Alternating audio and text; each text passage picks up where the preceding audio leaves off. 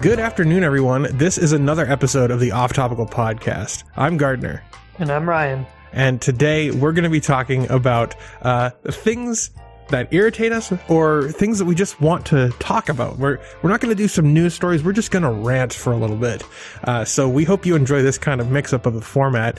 Ryan, what do you want to rant about, my friend? I think I want to rant about the Metaverse. The Metaverse?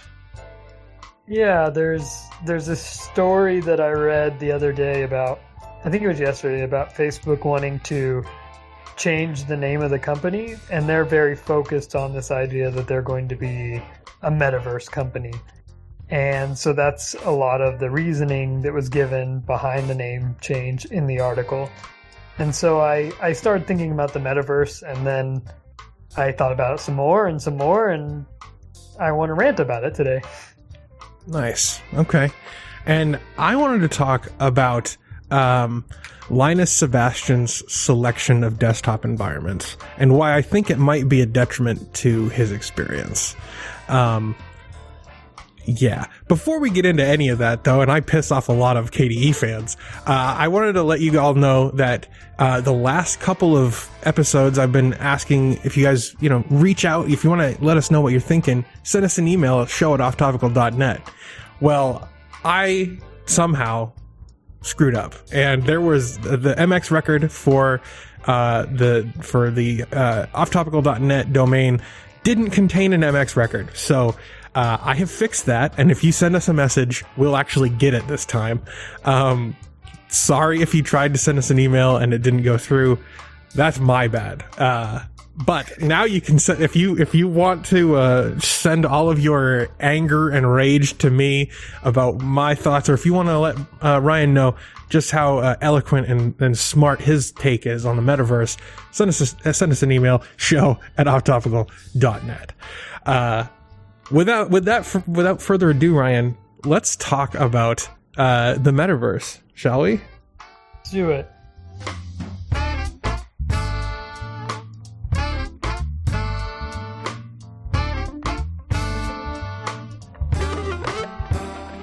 So, my thoughts here are, I think Mark Zuckerberg is right.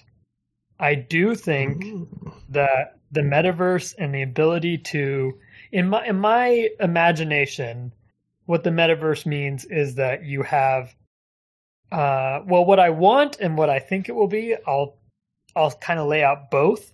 Okay. And also kind of describe this concept of the Metaverse. I imagine most of our audience knows what the Metaverse is, but here's the really simple take.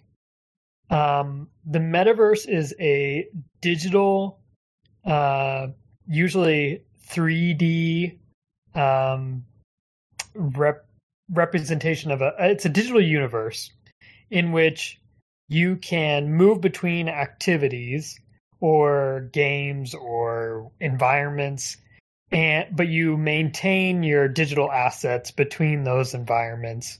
So one depiction of this is in Ready Player One, where everybody's like in this virtual world, and they switch between activities, be it games or work or school, and they maintain all of their digital assets, such as like their avatars' clothing or equipment or items or whatever, and they have all these unique properties, and they're persistent.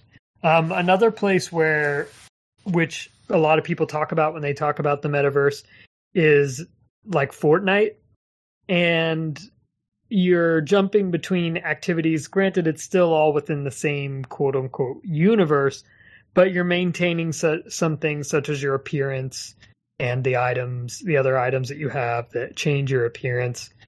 I think that the Metaverse, as Mark Zuckerberg imagines it, is this Facebook Horizons initiative that he has going, which is this world that acts as the basis, this horizons. It's not a world, set of technologies, whatever you want to call it.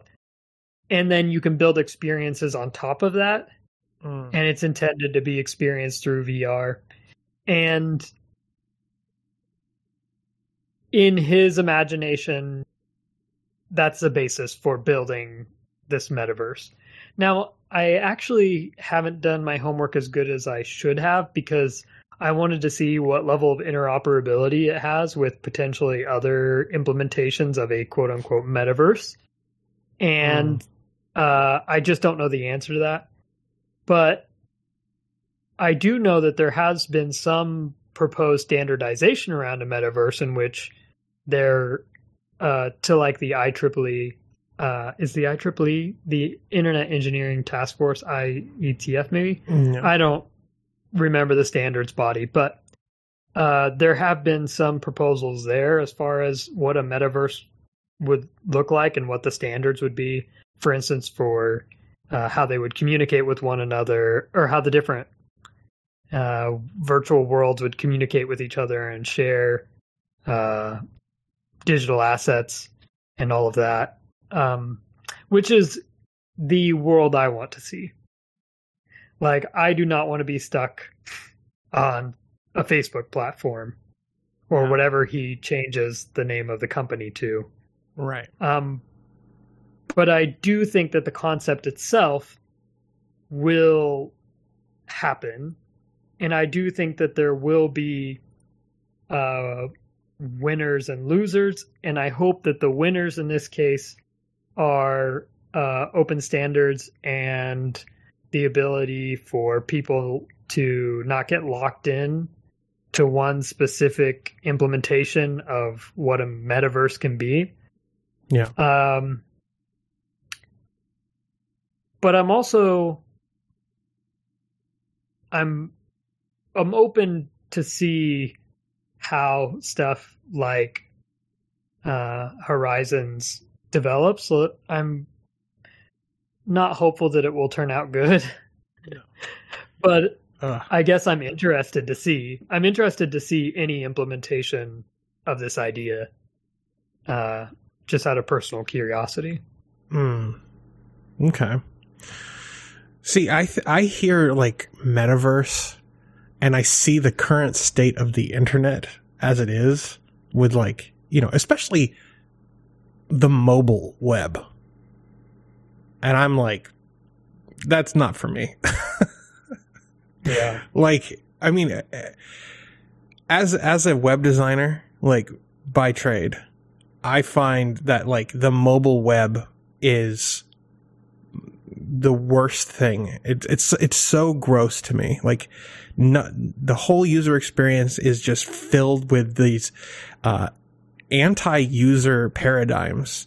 Be it like, you know, you go to a recipe website and you see like 100 pop-ups on the screen at once. Like, it's insane.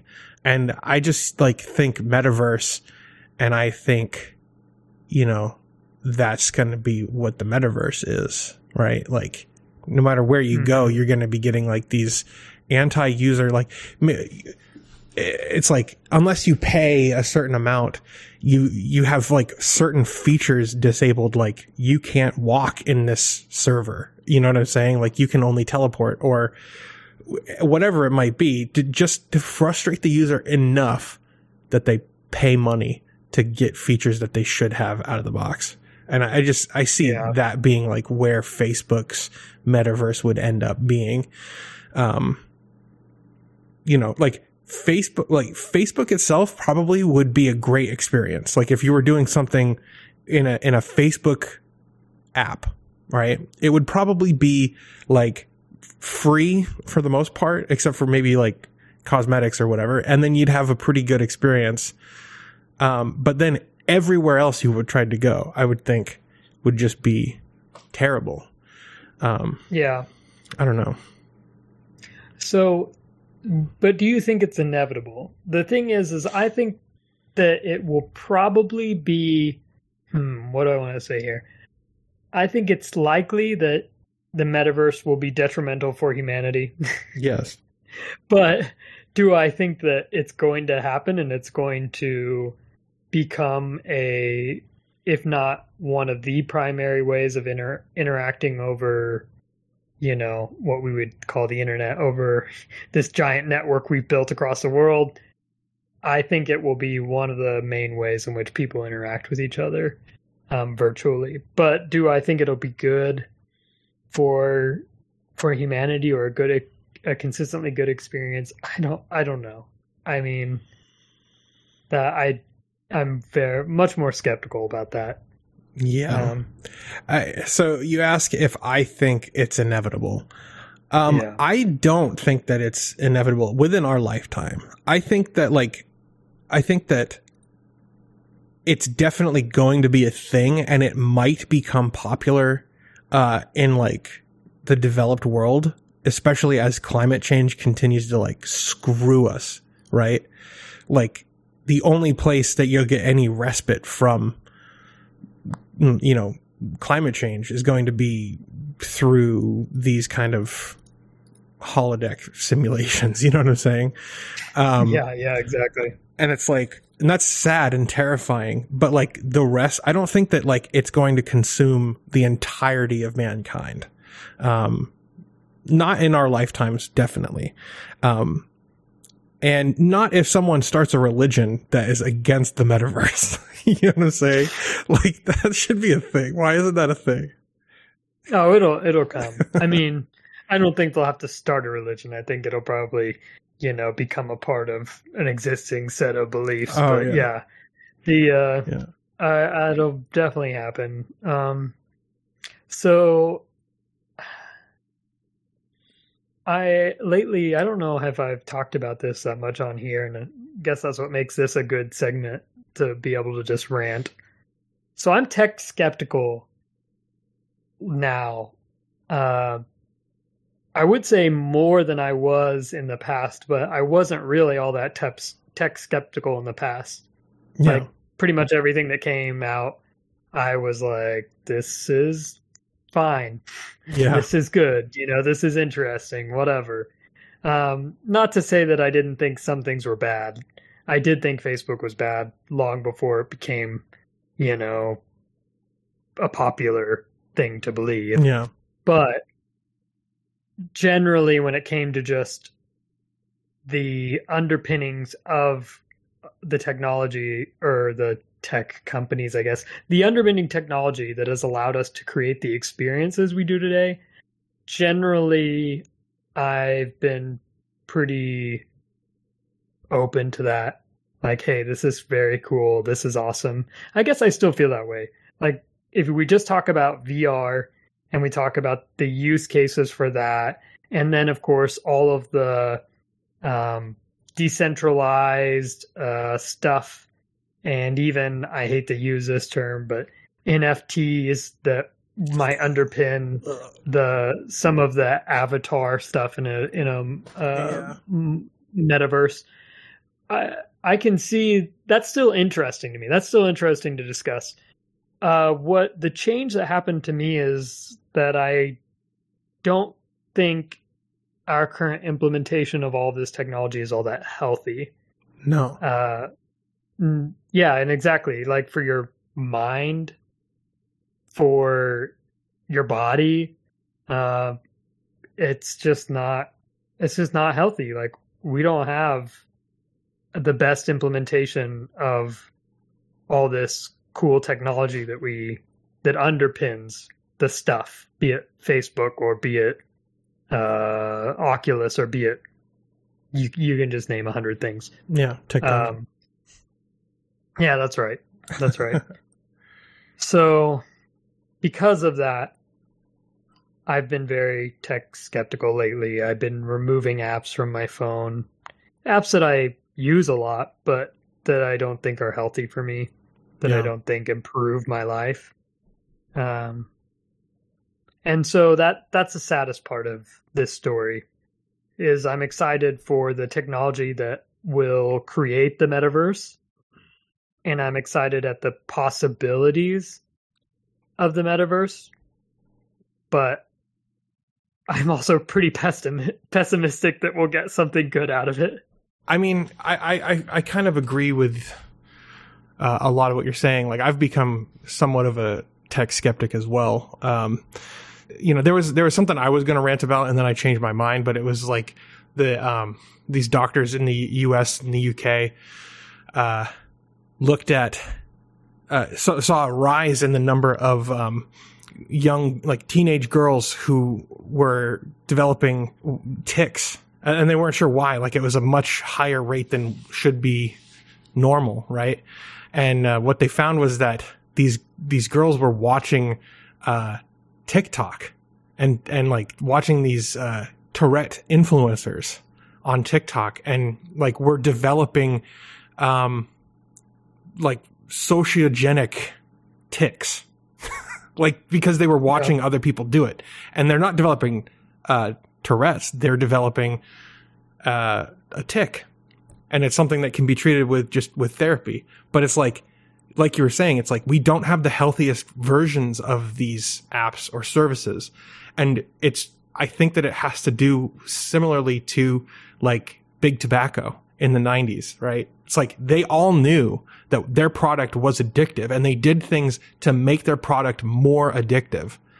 And they couldn't be like trusted to regulate their own industry because, profits were more incentivizing than not profits, right?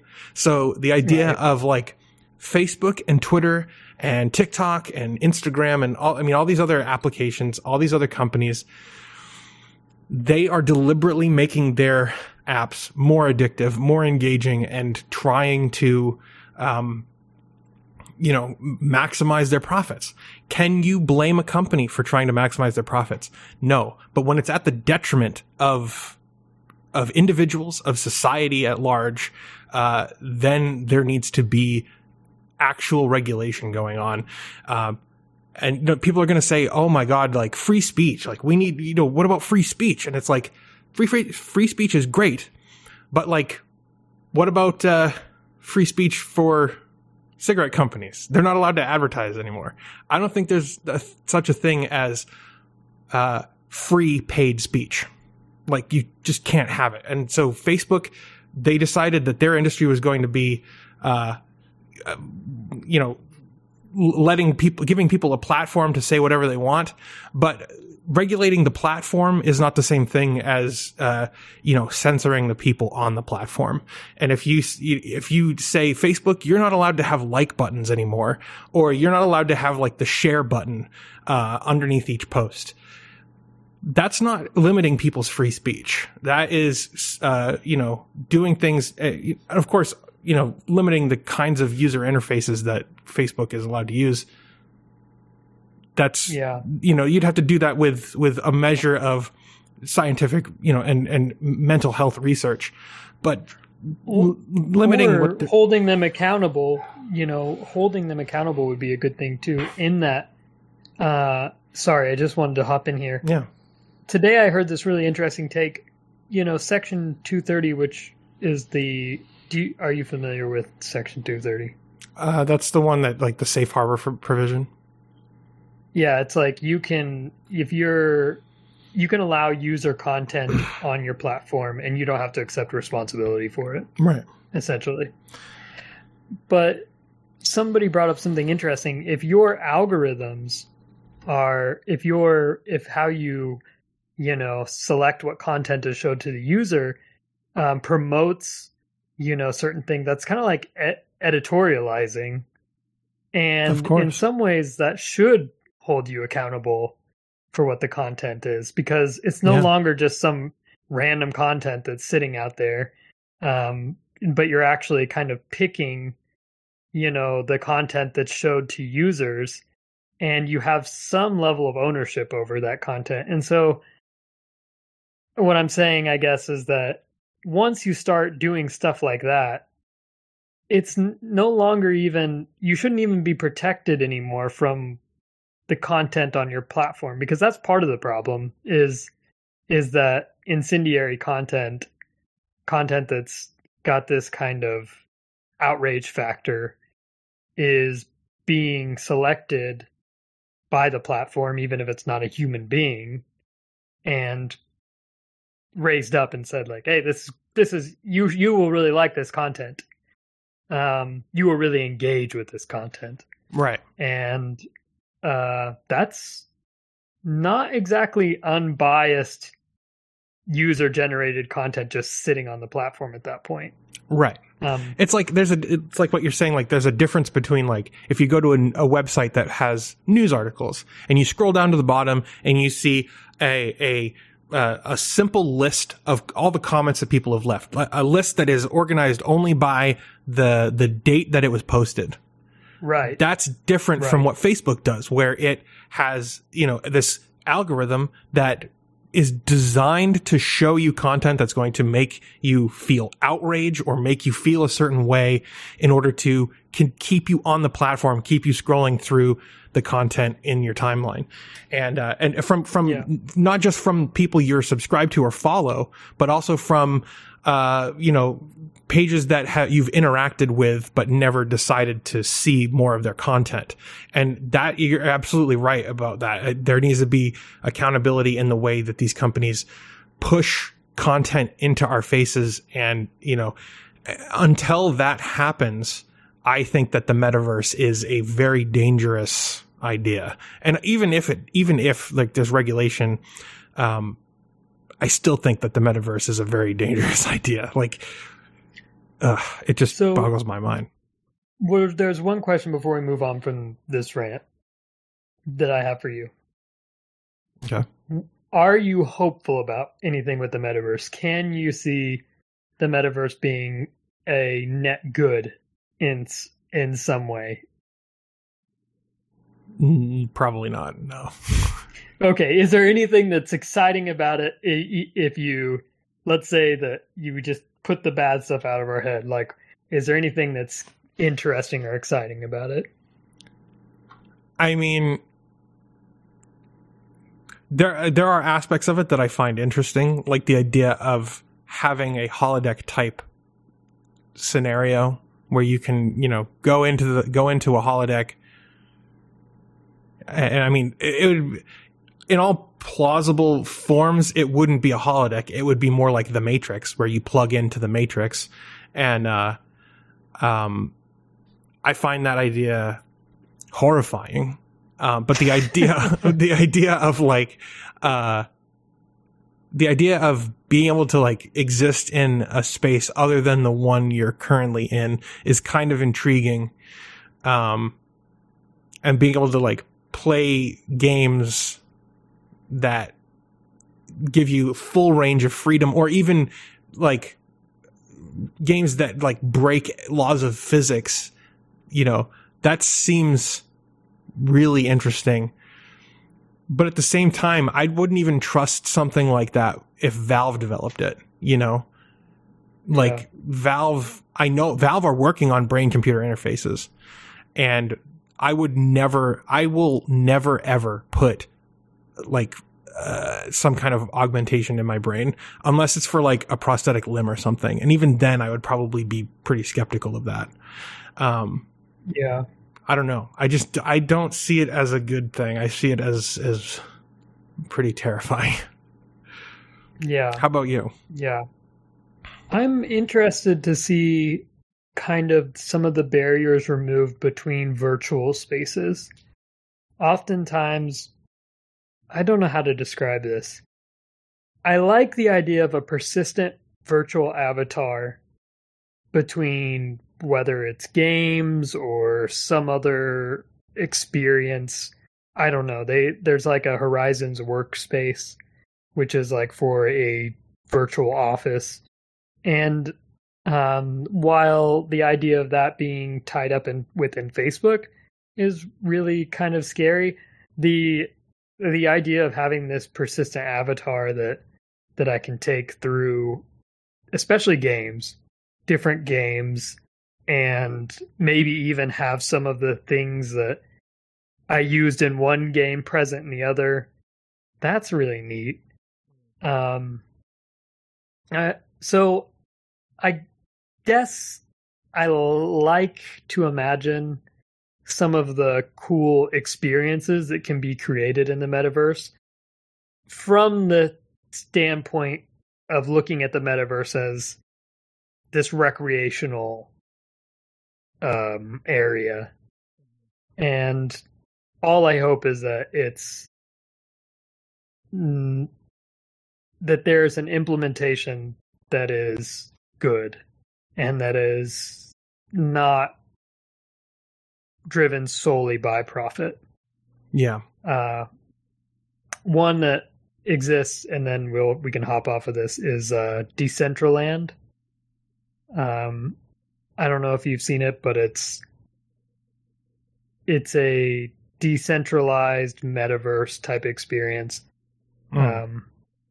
And it's tied up a lot in like cryptocurrency and NFT. That's how you purchase virtual land, is through a cryptocurrency and NFT. But has this interesting concept where like there's a elected, almost like community council is the closest thing that I can compare it to, that decides the future of the platform. And it's under a nonprofit.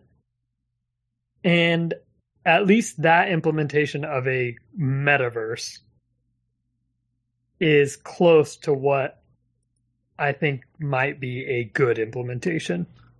Okay. Yeah. So there you have it. I'm still a little skeptical of the idea of NFTs too, but that's just because I'm an old man. I don't like new things. Yeah, I think the only NFTs that I'm going to own for a while are the ones that I right click, save as. Yeah, exactly. Cool. Well, I'd love to know what you guys think about all this. We actually have our email working. Send us an email, show@offtopical.net. Just so that our audience knows, we were getting on every episode and I was asking Gardiner, like, hey, did we get an email? And he's like, no. And I was like, man, there were a couple of segments we did that I really thought we'd hear something. Yeah. So I was super surprised. Yeah. Turns out that maybe there were thousands of silent screams. Yeah. Going unheard. I mean, I had the email inbox set up. I just didn't have the MX record set in the thing, and I'm like, I don't understand why we're not getting any email. Like, I have it in my Thunderbird. I had it all set up and everything.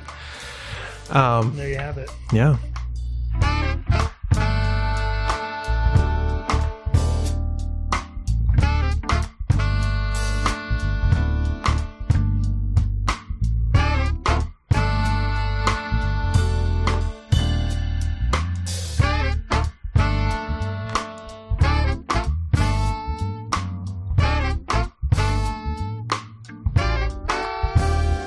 So, okay, let's talk about the thing that I wanted to talk about, which is Linus Sebastian. If you're not familiar, who are you? But Linus Sebastian is the guy behind Linus Tech Tips. And him and Luc Lafreniere have been like following the Steam Deck, and they've been talking about and very excited about the Steam Deck, actually. So Luc and Linus decided that they were going to switch over to Linux on their primary, daily driver, right? On their primary rig as their daily operating system.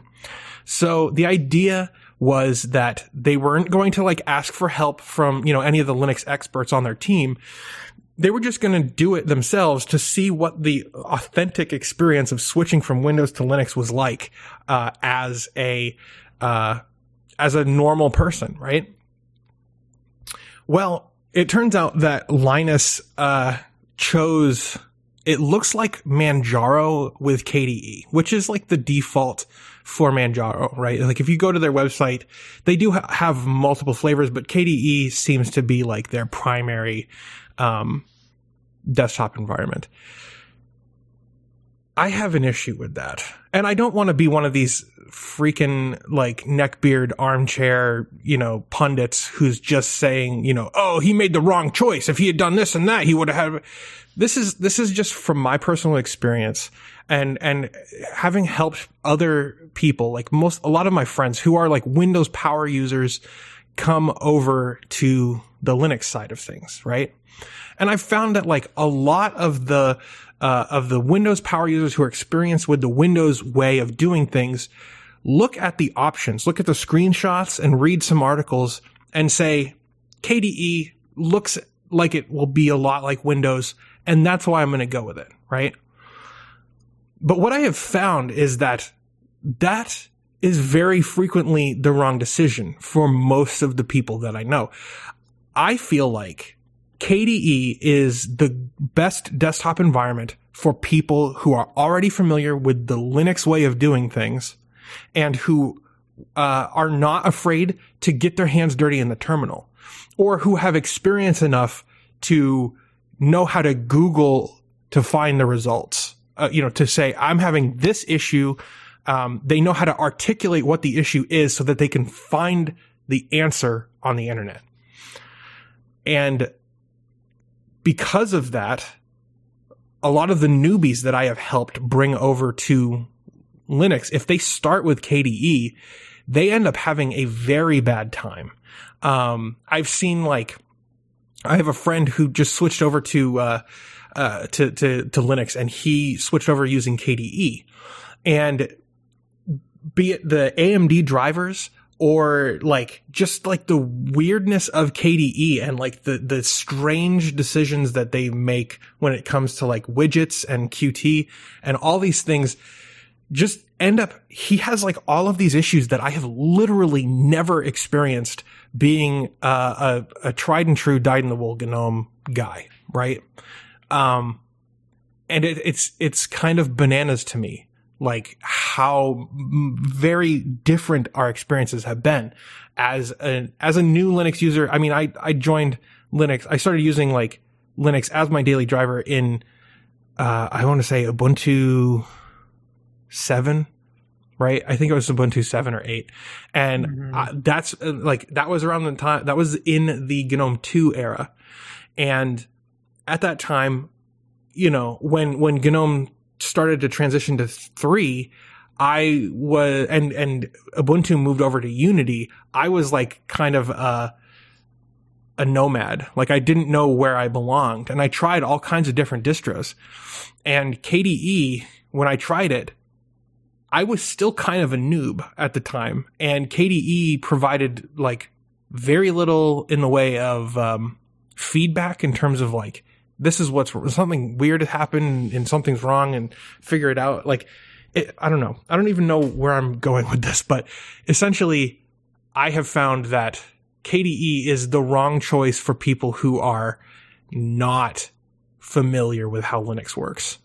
And so the idea of Linus coming in and trying that as his first go, it kind of boggles my mind. What's the default on the Steam Deck? Is it KDE? The default on the Steam Deck is KDE. What is it specifically? Is it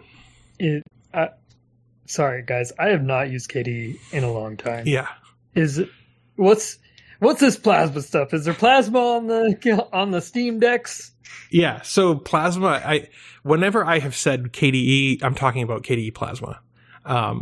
That's basically, KDE is the name of the project, and then Plasma is the name of the desktop environment. So I understand. Yeah. Wow. Yeah.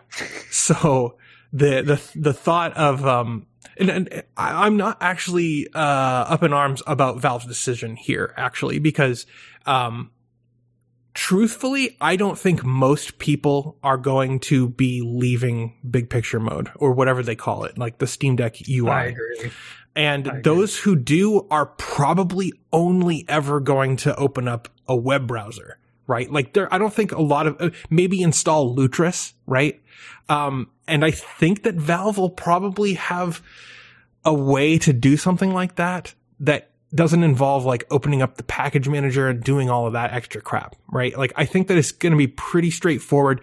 And the people who are going to be leaving big picture mode and trying to do other things like emulators are people who are either going to be following a guide or they're already going to know how to do it, right? So I don't think that that's necessarily a bad thing. But the idea of like someone daily driving KDE, like KDE Plasma, sorry,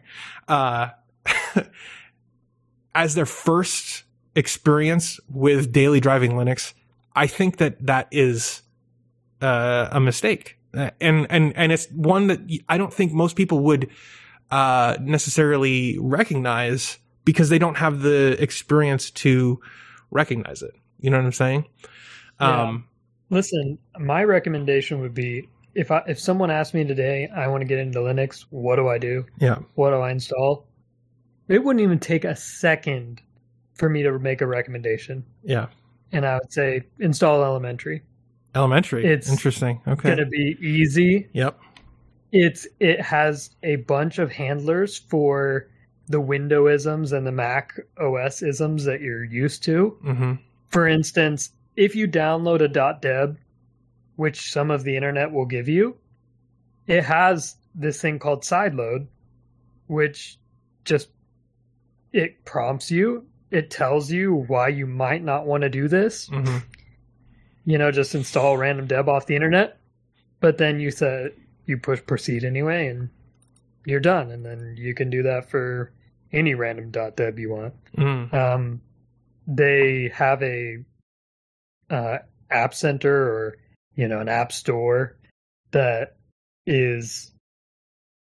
meets, I think, user expectations coming from other platforms. And it's pretty nice. And then finally, there's not a lot of complicated menus. They're very thoughtful about their settings and about kind of where to find things. And so much so that you can see that GNOME, the newest GNOME 40, you know, lifted a bunch of stuff from Elementary. And that's fine. I think GNOME should do that. Yeah.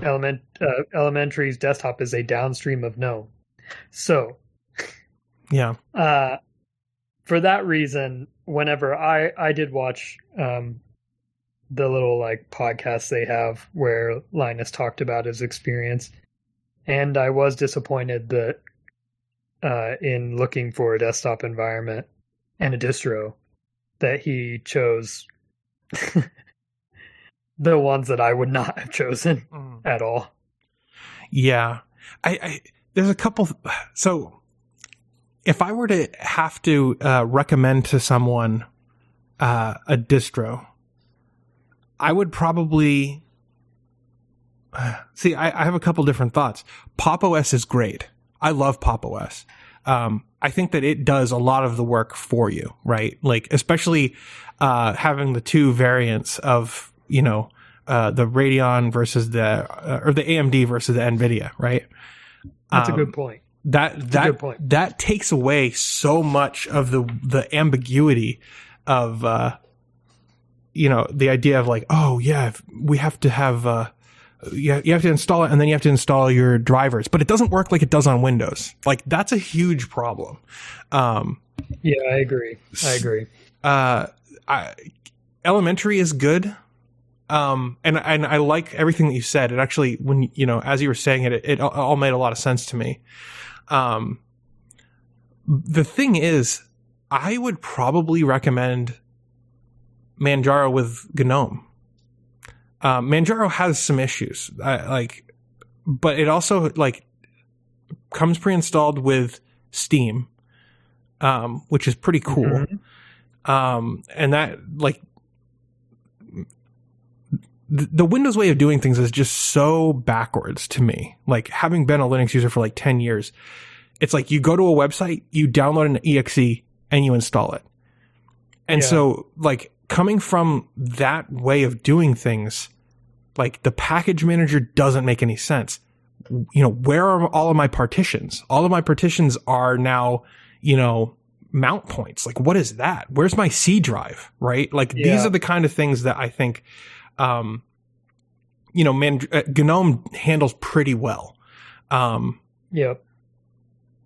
Manjaro handles that. Like if you take away like that weird ambiguity of like, where is, you know, how do I install Steam? Oh, it's already installed. I don't have to worry about it.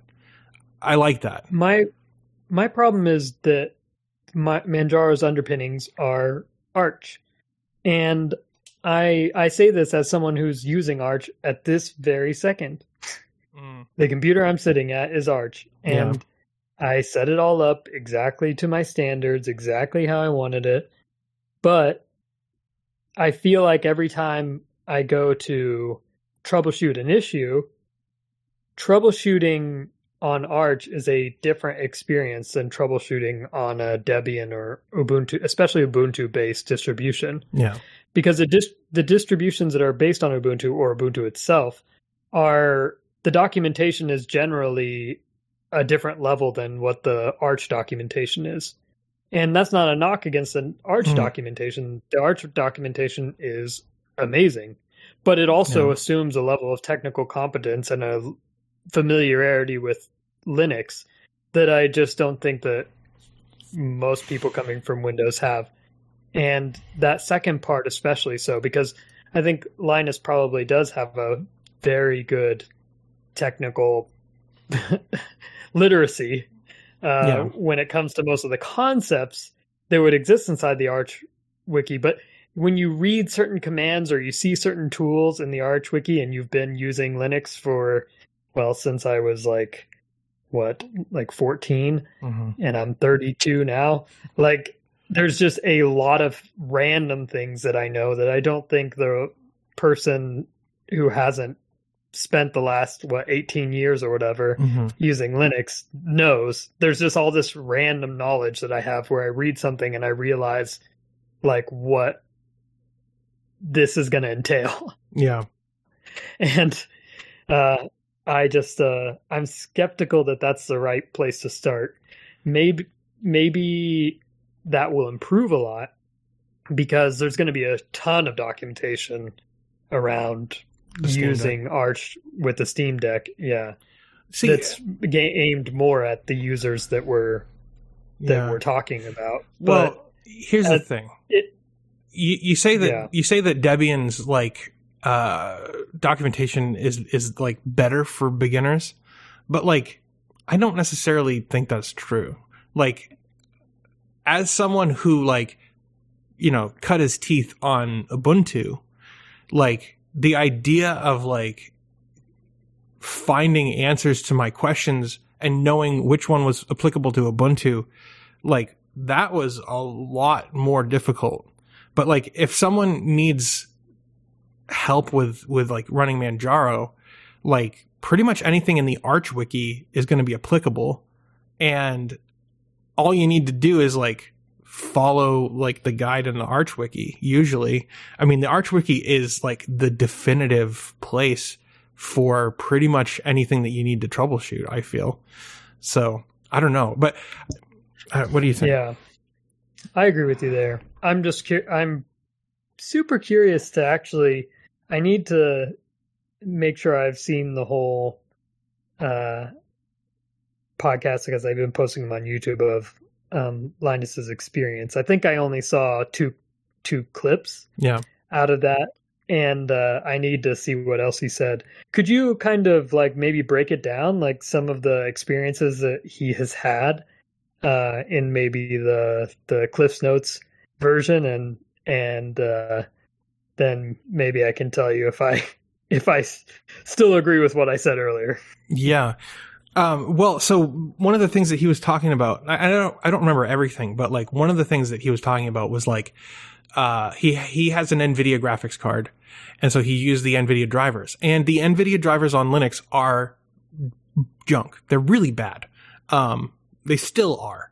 And the idea, he had KDE running, and things would just randomly break. Moving a window around would cause it to kind of flash or behave in a weird and unexpected way. And it all boils down to KDE at that point, I think.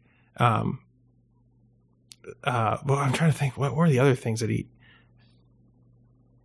I don't remember the rest of the stuff, but a lot of it came down to hardware too, because he's running some pretty cutting edge hardware.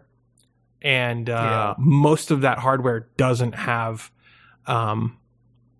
support for Linux from the vendor, which means that it relies on the kernel and a lot of stuff just doesn't get added to the kernel, like a Stream Deck, right? Like, yeah, whatever else he has. And there was also like some refresh rate issues, FreeSync, or not FreeSync, but G-Sync issues that he was having. A couple other things. I mean, a lot of his experience that he had comes down to the fact that he's running exotic hardware, but a lot of the other things, like if it doesn't have to do with the exotic hardware, it has to do with the fact that he's running KDE, in my opinion. Yeah, it's crazy how much just past experience changes how you even select your hardware. Like, when I did hear that part of the podcast, and I was thinking, like, why does he have so much exotic hardware? Other than that, he gets a lot of, this stuff for his show. And then I realized, I haven't been selecting stuff that's like unique or novel for a while because I'm pretty sure it's not going to work correctly. Right, exactly. Yeah. And so my build, my PC that I have upstairs as my like gaming PC it was built, to run Linux. And so I chose things that I knew. I didn't even have to look it up. I just, you see certain things and you're like, that's not going to work that well. And no, I know this will work well. And so it's a powerful PC, but it does not have, like, as you put it, really exotic hardware. It's very just the facts, ma'am. Yeah. And, right. Yeah. That's a good point. And it's interesting too. I try to think about the like psychology behind sometimes it's hard to imagine having an experience like his for me, because I haven't had one like that for so long. Right. But when I think about all the decisions made going into, setting up a new computer and trying out a distro, I realize that I'm accounting for these things. I just don't realize that I'm accounting for them anymore. Yeah, exactly. Yep. It's interesting, like the perspective that we have. Cause like, I remember when I had like this HP Envy laptop with Beats audio, right? And I bought that thing, like that was like the second machine that I had like been running as my daily Linux driver, 2009. I'm pretty sure I had that same exact laptop. Big old fat thing. This thing was like probably 3 inches deep, like when the lid was closed. So, so I bought this machine, and I had been running a ThinkPad before that, right? I think it was a Lenovo ThinkPad. Maybe it was IBM. I can't remember, but it was a ThinkPad nonetheless. And so most everything worked just fine on the ThinkPad, right? I get this HP. The Wi-Fi didn't work. The speakers didn't work. Like, Pulse Audio just did not detect any of the audio hardware. The built-in Radeon graphics chip, like the integrated one, didn't have, like, you had to go in and actually do what was that even thing? The Xconfig stuff, like, and I had no idea how to do that. But I can tell you that I was dedicated to using Linux at this point, and so I learned. I learned how to get all of it working. The next machine I had after that was a System 76 laptop, because I was like, I remember what happened back then, and I am not going to go through that pain again, and that's one of the nice things about a lot of the hardware now is like it's all kind of been normalized. And so you're not going to have like these Wi-Fi chips that don't work on Linux. They mostly just do. And the audio hardware, similarly, it's like it all mostly just works. When you start getting into like exotic sound cards, like sound cards that are only supported on Windows, and you add them after the fact, they're aftermarket or whatever you want to call it. then you start running into issues where it's, you're running a crapshoot basically if it's going to work on Linux or not. You can like do a little bit of research. You can Google and say, hey, is this card with this model number going to work on Linux? Most of the time you'll get a good answer, but then you'll have like a different card revision. Suddenly it doesn't work. Like everybody else says, oh yeah, it works. But if you have Rev 3 of the SN970 or whatever the heck it's going to be, all of a sudden it doesn't work anymore. And it's like, why? And it's so frustrating. And that's why I'm like hopeful that with the Steam Deck proliferating, and with the rumored other Valve console that they're developing, that's going to bring Linux to the fore and allow companies like Elgato and AverMedia and all these companies that make Linux only hardware, Windows only hardware, maybe they'll bring their drivers to Linux. That would be awesome. That would be amazing. Yeah. I mean, my thoughts on this. Yeah. I think once people get their hands on the Steam Deck, there's just going to be, at the very least, so much tinkering that a lot of random stuff comes over just because there are now, at least hundreds of thousands of people who might be doing something interesting with their Steam Deck, such as plugging in peripherals of different types and things like that. But yeah, so what do we think? What is your prediction for how Linus's experience is going to turn out here? His counterpart, whose name I'm blanking on, Luke, was not having the same level of difficulty, and seemed pretty optimistic about stuff. But Linus, he sounded like he was pretty. He was a little deflated, I think, whenever, at least the parts I heard. So I suspect that Linus will eventually switch back to Windows, and probably before the Steam Deck even launches, if I'm being quite honest. Like, and I don't blame him, because like if you spend thousands of dollars on your machine and then you put Linux on it and very little of that, your investment works now. Like, I don't blame him for wanting to switch back, right? Like, the thing is, I think Luke will probably stick with it for a while after Linus, just to gloat. But I think that Linus, I think that if they go at it again, Linus will probably have Anthony help him. And, if you're not familiar, Anthony's like the resident Linux expert at LTT. I do know Anthony. Yeah. I do know Anthony. I've met him. He's such a cool dude. Like, he's so chill.